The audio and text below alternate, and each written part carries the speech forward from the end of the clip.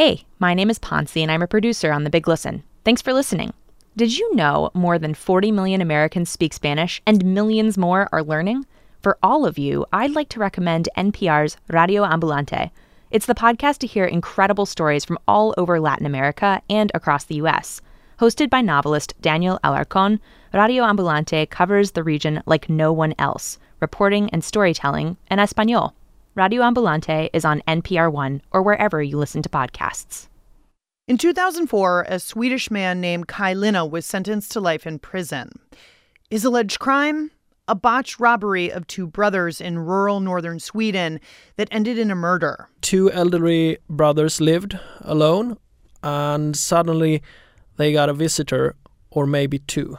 That's Swedish journalist Anton Berg. The word was out that these guys had a lot of money. The story he's telling might sound a bit Nordic noir, but it's true. And in 2015, Anton and fellow journalist Martin Johnson tried to determine whether the man sitting in prison for the murder, Kai Linna, was actually the right guy. The pair documented their investigation in a podcast called... Okay, here it comes. Yeah. Spår. Okay. Repeat after me. Spår. Spår. Bra, good. Exactly. The true crime podcast is indeed called Spår, which translates into tracks. In Swedish, that's another term for evidence. And Spår is spelled S-P-A-R with one of those cute little circles over the A. It takes its inspiration from another little show you might have heard of. This is a global Serial made an impact here in Sweden as well. So me and Martin said to each other, okay, let's take this up a notch. Let's make these documentaries that we've all both been doing for the Swedish radio. Let's mix them with Serial and see what we find. And what they found was Kai Linna's case. Den livstidsdömde Kai Linna, It was a case that made national headlines for its brutality, but also for the fact that the evidence didn't really point to Linna. Linna spent years in prison before Anton and Martin began investigating the case. But their investigation and the podcast they made about it ultimately changed Linna's life. Kai Linna and his lawyer, they used material from our show when they made the appeal to the Supreme Court. So they made 5 of Sweden's highest judges listen to our podcast. That was a victory. and it made impact. I'm Lauren Ober from WAMU and NPR. This is The Big Listen, the broadcast about podcasts. Each week on The Big Listen, we introduce you to podcasts you might not have ever heard of, and we give you the inside scoop on shows you already love. Now, listeners of the first season of Serial might remember the disappointment that came with the realization that the host, Sarah Koenig, wasn't actually going to determine who killed Hae-Min Lee. So you don't really have, if you don't mind me asking, you don't really have no ending?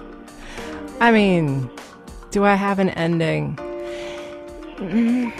But with the Swedish podcast Spår, the resolution is very satisfying. During the course of their reporting, Martin and Anton uncovered a crucial new piece of evidence. And as a result, Kai Linna, who ultimately spent 13 years in prison for a crime he didn't commit, was exonerated. He's the person who has been in prison for the longest time in Sweden and then considered innocent. So 13 years in Sweden is a very long time.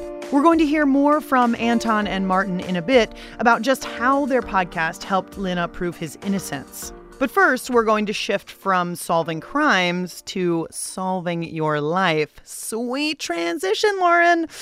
If you've ever ventured down the aisles of your local bookstore, you'll know that there are about 1 million self-help titles. The Power of Now, The Magic of Thinking Big, and The War of Art, to name a few. But if you're like me, you don't know anyone who actually admits to reading any of them, except the hosts of the new podcast, By the Book. In By the Book, we try to fix our messed up lives. Speak for yourself. Okay, we try to fix my messed up life with a different self-help book in each episode. And I'm just here to make sure you don't go off the rails, Jolenta. Very true.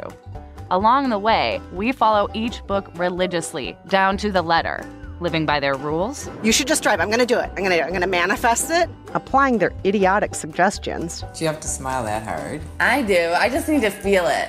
And practicing their prescribed rituals. I am health. I am wealth. By the Book is hosted by pals Jolenta Greenberg and Kristen Meinzer. Jolenta is a struggling comedian who can't quite seem to get it together. Kristen is a working professional with a healthy 401k plan, and both are delightful.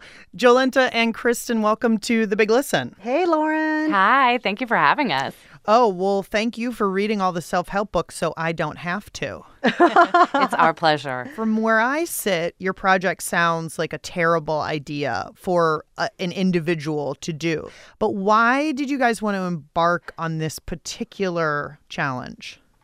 That's definitely my fault. That's Jolenta's fault, everyone. I'm a mess by trade, Okay. I guess. I'm a comedian. I have lots of part-time jobs. I've just always been a mess.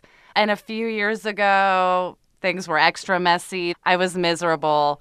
And I was like, what would happen if I just lived by different self-help books? And then I wrote my friend Kristen into it because she's a responsible adult and can kind of help keep me balanced. But Kristen, if you're a responsible adult who doesn't need self-help books, why did you say yes to this?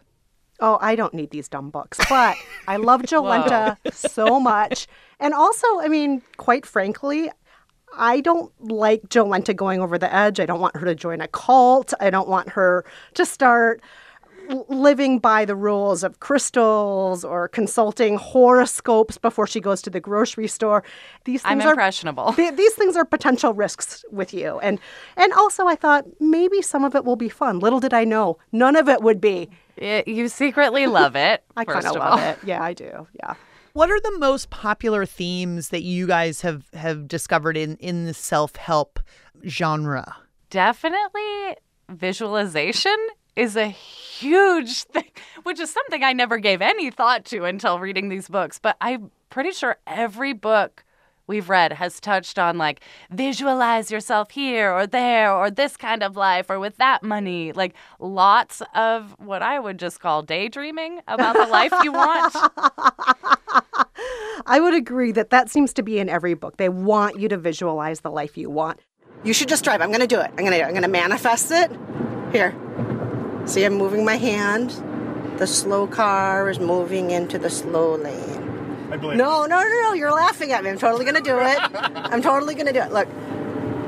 Infinity, QR, whatever that car is. You're going to move to the right lane. I'm doing the Tai Chi move. It wants to do it.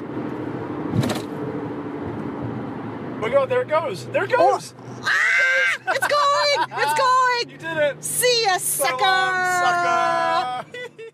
You guys said that visualization was a point that kept coming up, and I liked it. You guys read The Secret, and The Secret, from your perspective, seemed to be all about visualizing all of the amazing things that can happen to you, and then pairing that with an actual vision board, like a physical thing. When you're doing this, did you feel like, I cannot believe I'm doing this right now? I feel like I'm doing an arts and crafts project. Totally. Was it very much out of your comfort zones or no? I mean, for me, and I'm more gung-ho about this stuff, I still find it embarrassing. It's embarrassing to invite people over and have them see your vision board up on your door. It's embarrassing to say what you care about and what you want, really. It's difficult and it's vulnerable and it's embarrassing. And, I would hide my vision board when I had friends come over. Uh-huh. Yeah, but I do want to say something, jumping off of what you just said, Jolenta, as far as being vulnerable and that being embarrassing. I think that one thing we do try to do in our show is not hide how we're vulnerable. And as much as I roll my eyes at a lot of these books, I do try my best, and I know Jolenta tries her best, to be very authentic and to tell the truth. And that includes showing our fights with our husbands. There's just crying. Lots of crying. There's so much crying. There are a lot of things we try to put out there because we know that self-help books are frequently mocked and that they get made fun of. But as much as we all can see the faults in them, there is something really admirable about people trying to help themselves and putting their pain out there and putting the things out there that they want fixed. Even if it involves making a collage. Well, I liked making the collage, actually. Well, Kristen, on that point, speaking of vulnerability, there was a point in your episode where you guys are talking about the life-changing magic of tidying up by Marie Kondo. You basically, your goal in sort of doing all this and tidying up and getting rid of things that didn't bring you joy, it was to integrate all of your things more with your husband's things because you had moved into his house and ultimately you felt maybe like you were not in a very shared space. Okay, honey, it's time for us to visualize the life that we want to have after the tidying. Don't I just want the same life with less stuff on the floor? No, that's not allowed. You have to have a bigger, grand vision. Something that motivates the tidying in a bigger way. Okay. I've been thinking about it, and I think the life I would like is one where all of our stuff is more integrated into a shared marital household. Because I moved into your house. Yeah, that's right. That's right. So you fit your stuff sort of around my stuff, and I can see that. No, okay, so we have to take it to the next step now. Say, why? Why do you want that future? Yeah, honey, why do you want that future? But why? So that we can be more happily married. But why? So that we can be more happy. And that is the answer. She says when you get to the point where the answer is to be happy, then you are ready. I thought that was a really lovely, sincere moment. Oh, thank you. I have to confess that I wasn't totally sure about putting that out there, but I think that opened the floodgates to me being more and more open as we went along with these things. And when Jolenta and I said earlier there are tears, it's not just Jolenta crying in future episodes. There's a lot of me crying too. I just want to warn you. I feel like Jolenta has cried. Hate our show. I feel like Jolenta has cried in every episode at some point. It's just like I just imagine you collapsing on the floor like in a puddle, and then your husband is like petting your head or something. He it's gonna be up okay, and he's like, hey. right? Like everything's gonna be fine. Like you're not a total disaster. You can do it. It's very Our husbands sweet. have just been champs throughout all of this. Yeah, so I mean, it definitely you have very understanding husbands who are willing to play along in this experiment. So how has it impacted you guys? It's opened up a lot of conversations that we normally wouldn't have. During tidying up, my husband talked about how he was afraid I was like going to become a hoarder because my grandma was one. And I was like, wow, I had no idea you worried about that. Also, I'm insulted. So there's some fun, good conversations that happen and also lots of weird, annoying ones.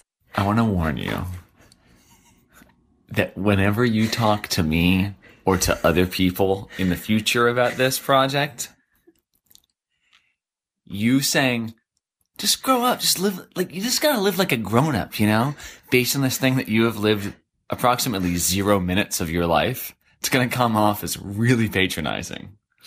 It's coming off as patronizing to me right now, and if you go, and I'm with you all the time, so if you go into the outside world and start spouting off about how you just gotta free yourself, like, just grow, like, we all just have to grow up and stop living like rat people. They'll go, shut up. Let me live my life and stop proselytizing to me about something you've never done. Oh my God. Holy smoky. I've never heard Brad that intense before. Oh my God. know. I was wondering, when you're reading these books, what are you thinking about the authors of these books? Are you considering them at all? Are you wondering, like, who are you and how did you come up with this system? Oh, absolutely. The authors are fascinating. Yeah. The more we get into self-help books, the more I get into these authors because they're obsessive. They're such extreme people. They've made a weird niche category of self-help their life's work, whether it's tidying or visualizing the life you want or memorizing stuff. Telling people what French women eat. Like, they've all become specialists in these weird niche areas, and that makes them very interesting people, I find. If you were each, and maybe this is an impossibility, but if you were each to name your own self-help book, what would the title of your own self-help book be? Mine would be Crying Your Way to Greatness. By Jolenta. That's Greenberg. Jolenta. Yeah. Crying Your Way to Greatness. Okay. Kristen, do you have a self-help title for your personal self-help book that you'll be writing? What would Nana do? And by that, I mean my grandmother, who I reference in a few different episodes, Nana, who was famously a part of the Richfield Mother Singers, a choral group in Minnesota. The Mother Singers? Nana taught me all sorts of things that I try to live my life by every single day, whether it's reusing tea bags 100 times or being economical, buying things secondhand. And the number one lesson she always taught me was, quoting Abe Lincoln, which I do sometimes in the show, most folks are just about as happy as they make up their minds to be. We should make up our minds to be happy. Oh, my. See, that is the problem, is that you're too well adjusted for all of this. But that's why I need her. Jolenta Greenberg and Kristen Meinzer are the hosts of Buy the Book from Panoply. To find out more about their show, check out biglisten.org. Now, remember our Scandinavian investigative duo from the top of the show? Martin Johnson and Anton Berg host the Swedish language podcast, Spår, and with their help, a man named Kajlina, who had been wrongfully accused of murder, was set free. The pair had been hunting around for a case to dive into when this one landed on their desks. Kajlina's conviction rested on some very flimsy evidence. Because all the technical evidence during the entire trials over a few years, they just fell apart. So eventually it was just that testimony from a witness saying, I know who did it, and it was Kajlina. So Martin and Anton set off to find this man and interview him. We met this witness, and we did a very special recording with him. We had two recorders. I had one recorder, and Anton had one recorder. And we agreed before we went into the interview, let's keep both microphones on if you ask Anton to turn his off, because Anton was doing the main interview. And eventually he did that. He did exactly that. He said, I can't talk with the microphone on. So Anton turned off his recorder, but Martin left his running. In Sweden, this is perfectly legal. While the witness was being surreptitiously recorded, he contradicted his previous testimony.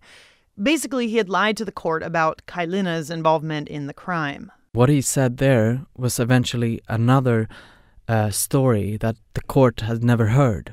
And so suddenly his testimony was worth nothing. And that one recording, used in the pair's podcast Spår, set in motion a series of events that led to a retrial and ultimately to Kajlina's release from prison.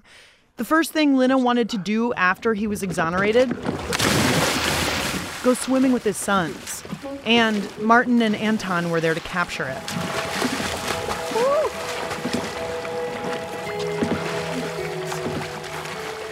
We're going to take a quick break now, but stick with us because later we'll hear from the women behind Invisibilia about the connection between concepts like implicit bias and medical conditions like alien hand syndrome. Implicit bias are kind of thoughts and concepts in your head that you don't want there. It feels like science fiction, the idea that you have thoughts in your head that are making you behave and do things that you actually don't want and don't approve of.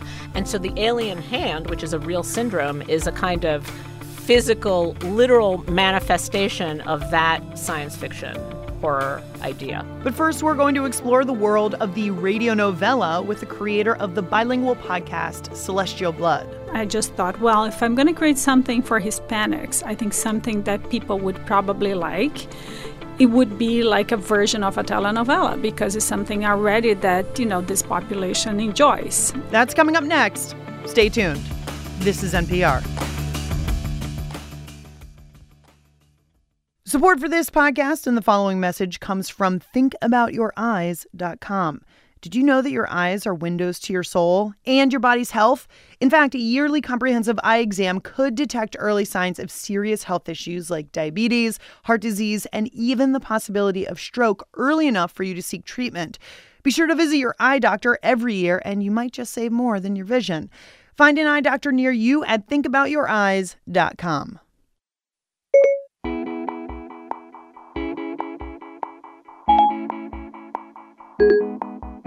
My name is Maxine Shore. I live in East Windsor, New Jersey, and my favorite podcast is Sandy Klein's show, Conversations with Creative Women. And the reason why I like it is because women generally don't get a voice, and Sandy interviews well-known women who are not that well-known, flying under the radar, but who are very creative, have interesting takes, and they talk about how they got started in their professions. And it's a wonderful show with a lot of variety in it. A year after its founding, you get connected to the National Museum of Women in the Arts. Did you feel that was a natural fit? I felt it was an opportunity. Uh-huh. I also felt strangely unqualified for the position. So I really recommend it. Take a listen. Hey pals, welcome back to The Big Listen. I'm Lauren Ober, and I think you should take after Maxine from New Jersey and give us a jingle. Let us know what you're listening to. The pod line is 202-885-POD1, so get to dialing. Ever since the 1950s, Latin countries have broadcast telenovelas, basically soap operas in Spanish or Portuguese. They cover everything from sex and drug cartels to cops and casinos, like Queen of Hearts from Telemundo. Tú nunca quisiste a mi padre. Es cierto. No lo quería. Y me alegra muchísimo que se haya muerto. But before there were telenovelas, there were radionovelas. And now one radio producer is trying to put a modern touch on the genre with the bilingual radionovela Celestial Blood. This is Celestial Blood, a radionovela about love and mystery that crosses borders, created by producer Giseli Regatao in New York and KCRW Public Radio in Los Angeles. The podcast has two versions, one in English and one in Spanish, and both are narrated by Mexican telenovela actress Kate del Castillo.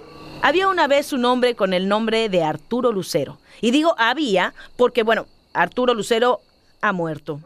Giseli Regatao, creator of Celestial Blood, or Sangre Celestial in Spanish, welcome to The Big Listen. Thank you so much, Lauren. So why did you want to make a radio novella? And were you sort of inspired by the fact that there are a lot of fiction podcasts out there now?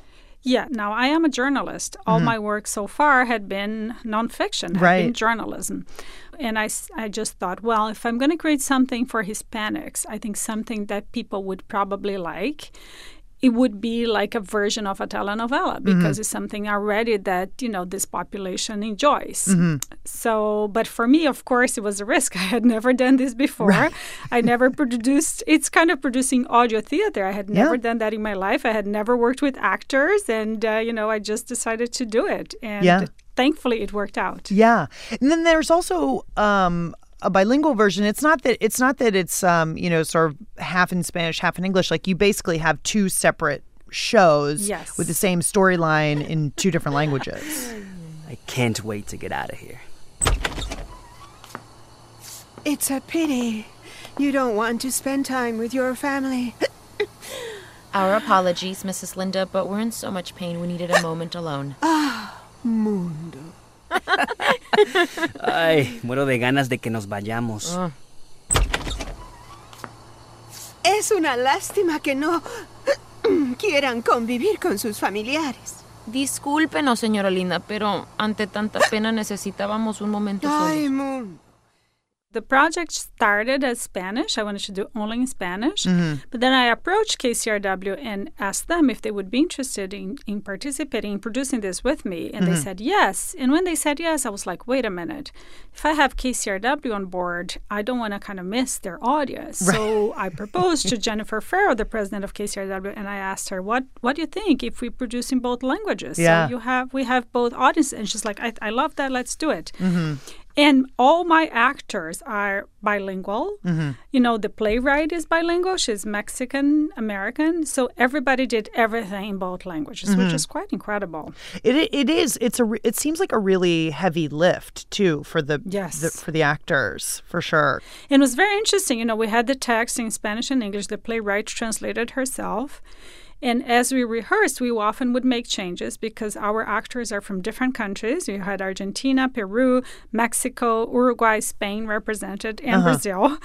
Sometimes it would be like, oh, this works in English, but the Spanish version is a little weird. Let's change it. Right.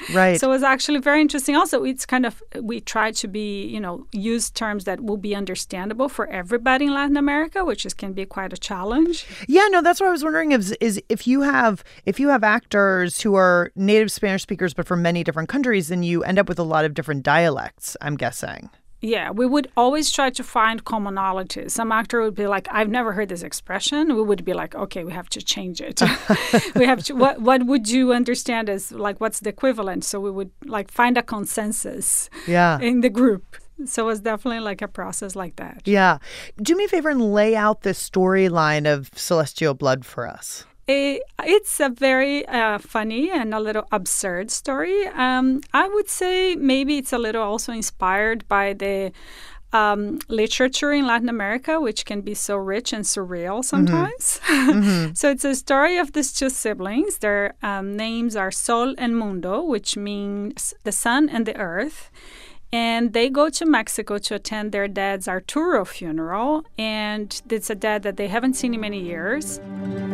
My dearest twins, Sol and Mundo. Mundo and Sol. I know this is going to be like a bucket of ice water, but you are not the only ones. You have some fantastic brothers and sisters scattered around.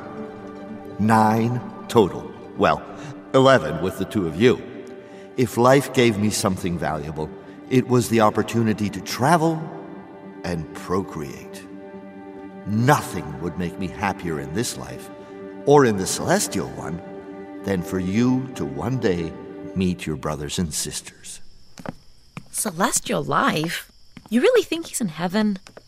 Maybe. Maybe not. It's hot in here!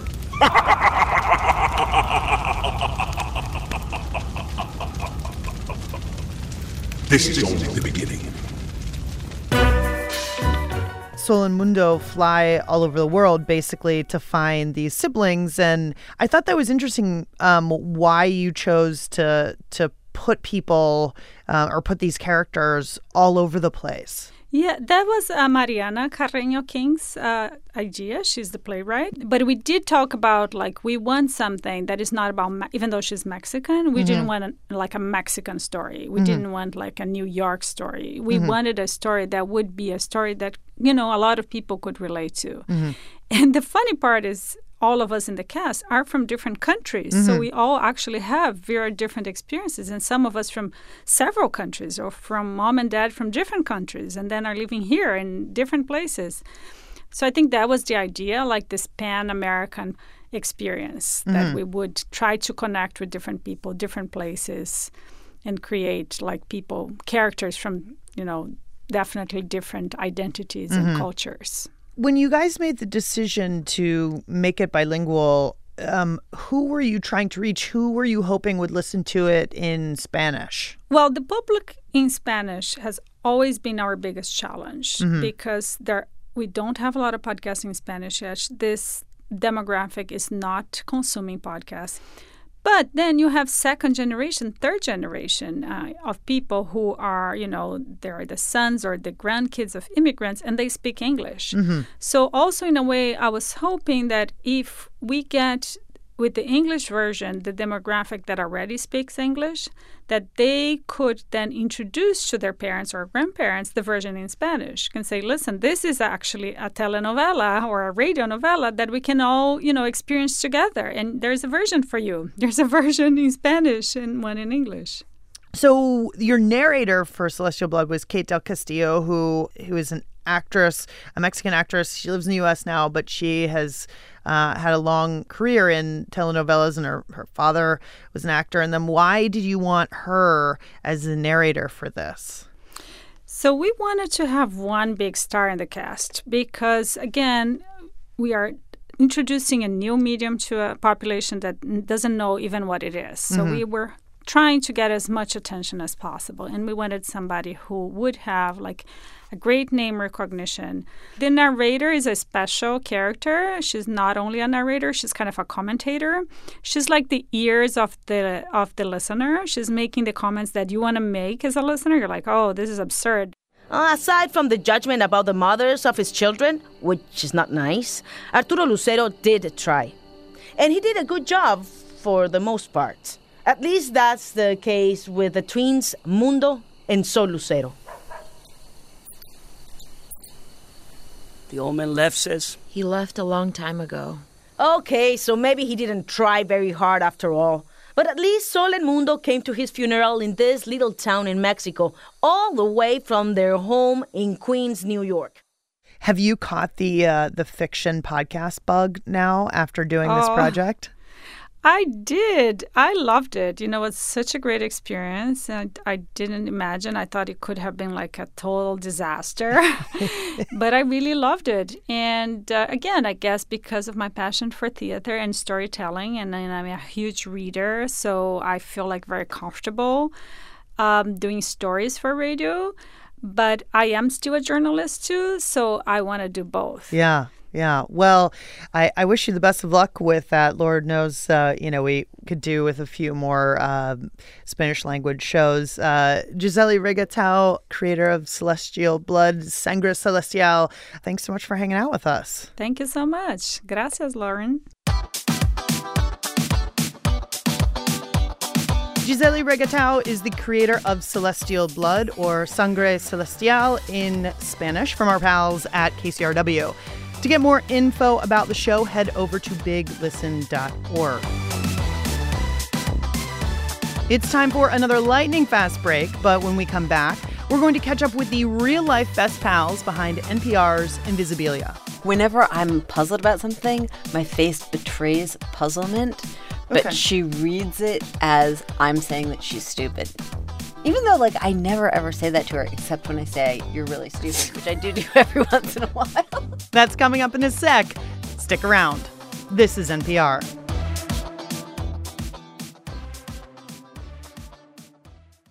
Hi, everyone. I'm Abby Holtzman, an intern here at The Big Listen. Thanks for listening.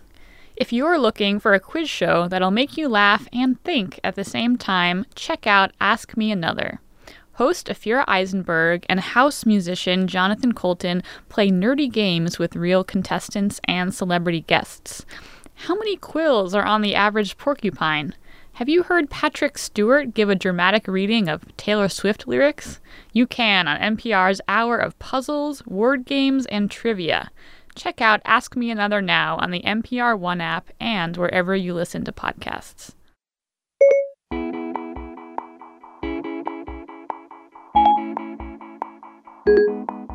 Hi there, this is Dan Downs from Omaha, Nebraska, and I think you should be listening to Midnight Oil, which is an awesome show about the oil industry in Alaska and overall the origins of Alaska. They somehow found a way to make oil drilling sound really interesting. It's really hard to figure out where oil is, especially in the Arctic.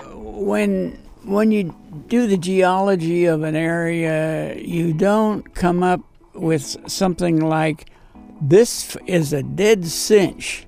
I mean, if you do that, you're a fool. When Marshall's boss passed along his recommendation to select a remote chunk of tundra on the icy ocean, Alaska's first governor was not impressed. Governor Egan's comment was, doesn't he know it's frozen? So go check it out.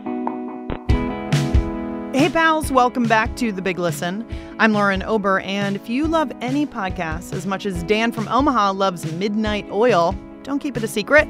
Call up the pod line at 202-885-POD1. Our robots will happily take a message. All right, friends, it's that time again. We call it Listen Up, and it's the part of the show where we grill some pretty cool folks about what podcasts they are into these days. And today we're checking in with Hanna Rosin and Alix Spiegel, co-hosts of Invisibilia. Alix is like a radio OG. Before working on NPR's Science Desk, she was an original producer on This American Life in the 90s. She reported stories on subjects like historical slavery reenactments. We are here to be abused, humiliated, degraded, verbally and physically punished. But before we get down to the business of being brutalized and reduced to nothing, we're briefed by a small woman in colonial dress who wants very much to impress upon us the serious nature of this program. Hanna, on the other hand, was a print journalist for years. She's perhaps best known for her provocative 2012 book called The End of Men, which landed her on the Colbert Report. The end of men? Yes. Truly? Yes. Truly. Are we even needed anymore? You are needed. It's not all that bad. It's just that, for our seed? Yeah, well, exactly. Someone has to stock the sperm banks. No, you're needed. You're needed. And you can look at this as a cry for helping men, let's say. It's just that But now the besties are working together to try to uncover the invisible forces that shape human behavior. Season 3 of Invisibilia is out now, so we figured we'd check in with the pair, and we got off to a really great start. Thank Hi. you for having us. Me. Let's do it like this. I'll say thank you, and then you finish. For having us. That was good. Wow. That was good. It was like you didn't That plan was it smooth. at all. Yeah. That was super spontaneous. That was. So season 3 of Invisibilia is out now. All the episodes are out, but it's a little different than seasons 1 and 2 because you're calling it a concept album. What is that? What's a concept album? First, define a concept album for people who maybe were born in the 1970s. After the 70s. Okay, we'll do it like if you're a boomer, then you have to think like Pink Floyd, The Who. If you're a millennial, maybe Lemonade. the Decemberists. And then if you're really young, then Lemonade. How about that? Then Wow. Lemonade. People know Lemonade. No, Lemonade's a Lemonade is concept album. 100% it's a concept album. Yeah, it's Absolutely. basically like it's threaded. There's either a musical or a actual theme threaded through the whole album, or it tells a story. It's like all the tracks are connected. Right. Well, the real question was, where did the concept album come from? And essentially, the answer to that is... The answer to that is that our showrunner has a father who's a rock producer, and we were listing all our shows on the board, and we were like, "Holy moly, they're all basically working through a similar idea." So she was like, "That's what a concept album does." And anyway, it's a concept album about concepts, so it seemed extra nerdy. It's very meta. So they're all the shows, in one way or another, are about concepts and how they shape your experience. So the first one is about how concepts shape your experience of emotion. Hi, is that Lisa? This is. Hi. Lisa Feldman Barrett is a psychology professor at Northeastern University, and her latest book, How Emotions Are Made, is an attempt to synthesize emotion research from a variety of fields: neuroscience, biology, anthropology, which makes it hard to summarize in a pithy way. But if I had to boil it down, here's how I'd do it. The way emotion works is the opposite of what you think. Emotions aren't reactions to the world. Emotions actually construct the world.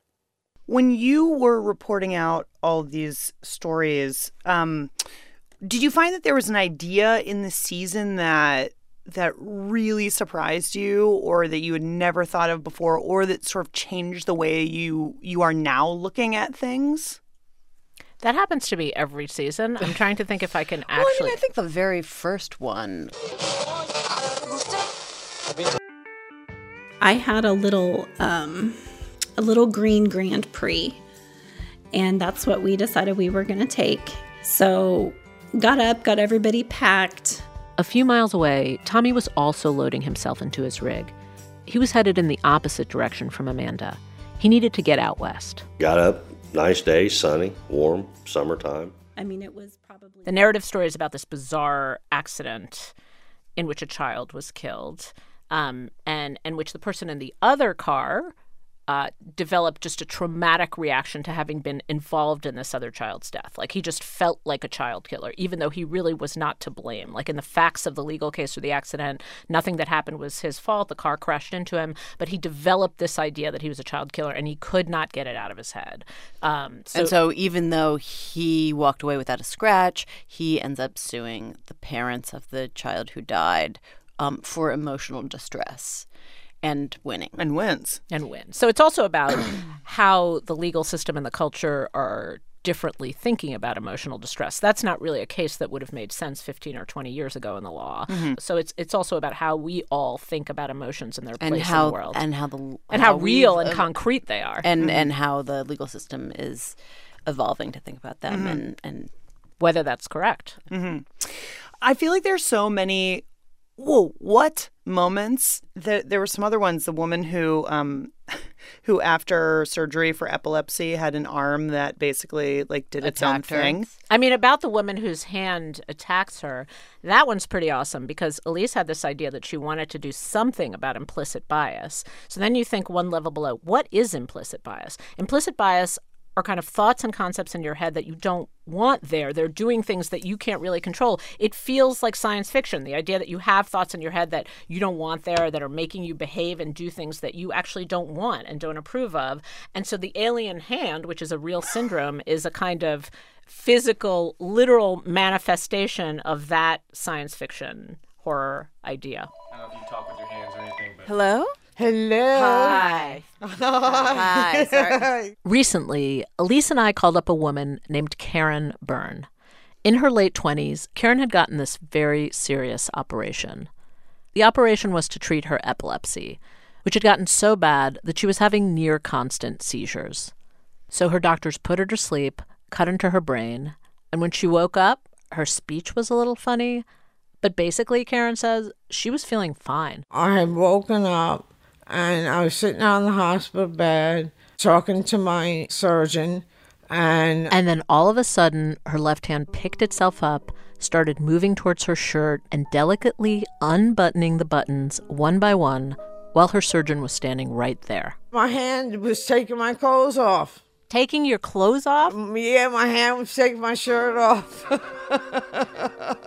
And it is horrifying. Yeah. Every time the woman would go to smoke a cigarette, the other hand would like bat it out of her It's amazing. or slap her. She would end up black and blue. I mean, it was crazy. It was like if somebody told me that, I would not believe it. But I believed it because it was coming out of your mouth. You know what's the funny thing about that interview, listening to myself in that interview? Mm-hmm. It's like the whole time, even though I knew what it was about and what she was about to tell you, I was like, your hand? And then 5 minutes later, I'm like, what? Your hand? And she's like, yeah, I'm the alien hand lady. So yeah, it was my hand. But I keep being surprised every time she told me. I'm sure she appreciates being called the alien hand lady. The lady with alien hand syndrome. Thank you. But you know what I mean? You can hear me being like, your own hand? And then 5 minutes later, Hanna's like, your own hand? Yes, Hanna, my own hand. Your own hand. Yeah, right across my face. So, Hanna, you are also a host, a co-host, a founder of Slate's Double X podcast. And you guys always have these endorsements at the end. So maybe we could do a play on that. What are your podcast endorsements? Okay, mine is so easy this week. It's just 100% ear hustle. I understand it's like rising to or at the top of the charts, but I really had a profound experience listening to it. Ear hustling is prison slang for eavesdropping, listening in to something that may not be your business. And today we're going to hear about cellies. It's a big deal in prison who your cellmate is, isn't it? Huge. Ask anyone around here and they'll have a lot to say about their cellies. We always wash our hands. Like, wash your hands, man. Like, no, you can't get into my chips until you wash your That's hands. what we're calling Yard Talk, when we take a microphone and ask a bunch of guys questions about whatever topic we're covering. We'll hear some more of that later. The feel of it, like when I say prison story, you think like a certain genre or formula like immediately comes into your head, like you're expecting a certain drama, but the feel of it is nothing like that. It's just like a chatty kind of conversational show which kind of diverts into these really, but there's this kind of inherent built-in drama just because it's prison. It's just not like anything else I've ever heard. Yeah, I love it. Yeah. Elise. So I would say in the last week or so, I've been listening to this. I'm a little behind the times on this, but the season of the startup podcast that is about the founder of American Apparel. Mm-hmm. Did you hear that one? Dob Charney. Mm-hmm. Yes.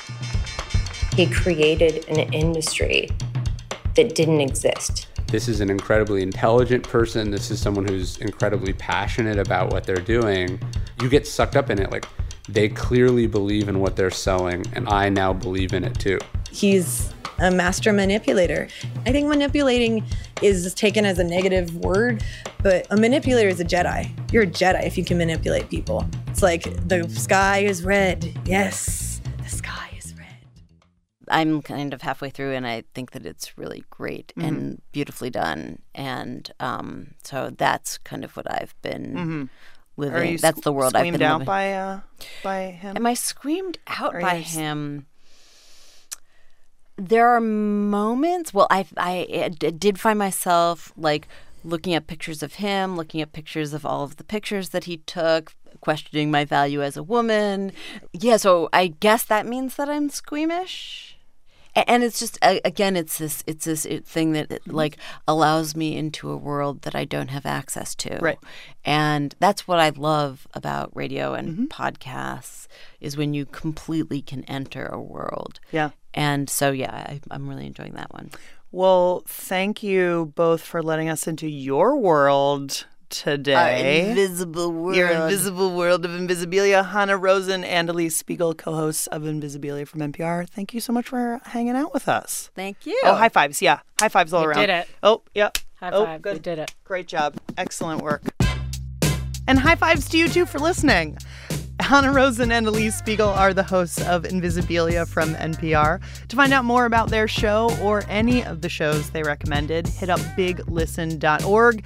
It's got the details. Well, we have almost reached the end of this week's episode. No, don't cry. Don't be sad. It's okay.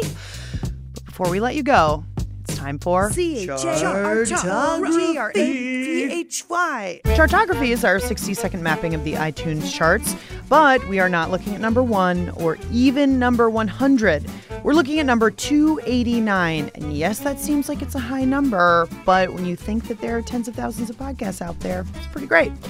Okay, so this week's 289 is called Meat Eater. Get ready. And it is hosted by a man named Steven Rinella. Oh, yeah. He apparently is also an outdoorsman and a writer known for translating the hunting lifestyle to a wide variety of audiences. I feel like you told me this before. He had a guest on this particular episode I listened to named Dan Flores, who apparently is a historian at the University of Montana.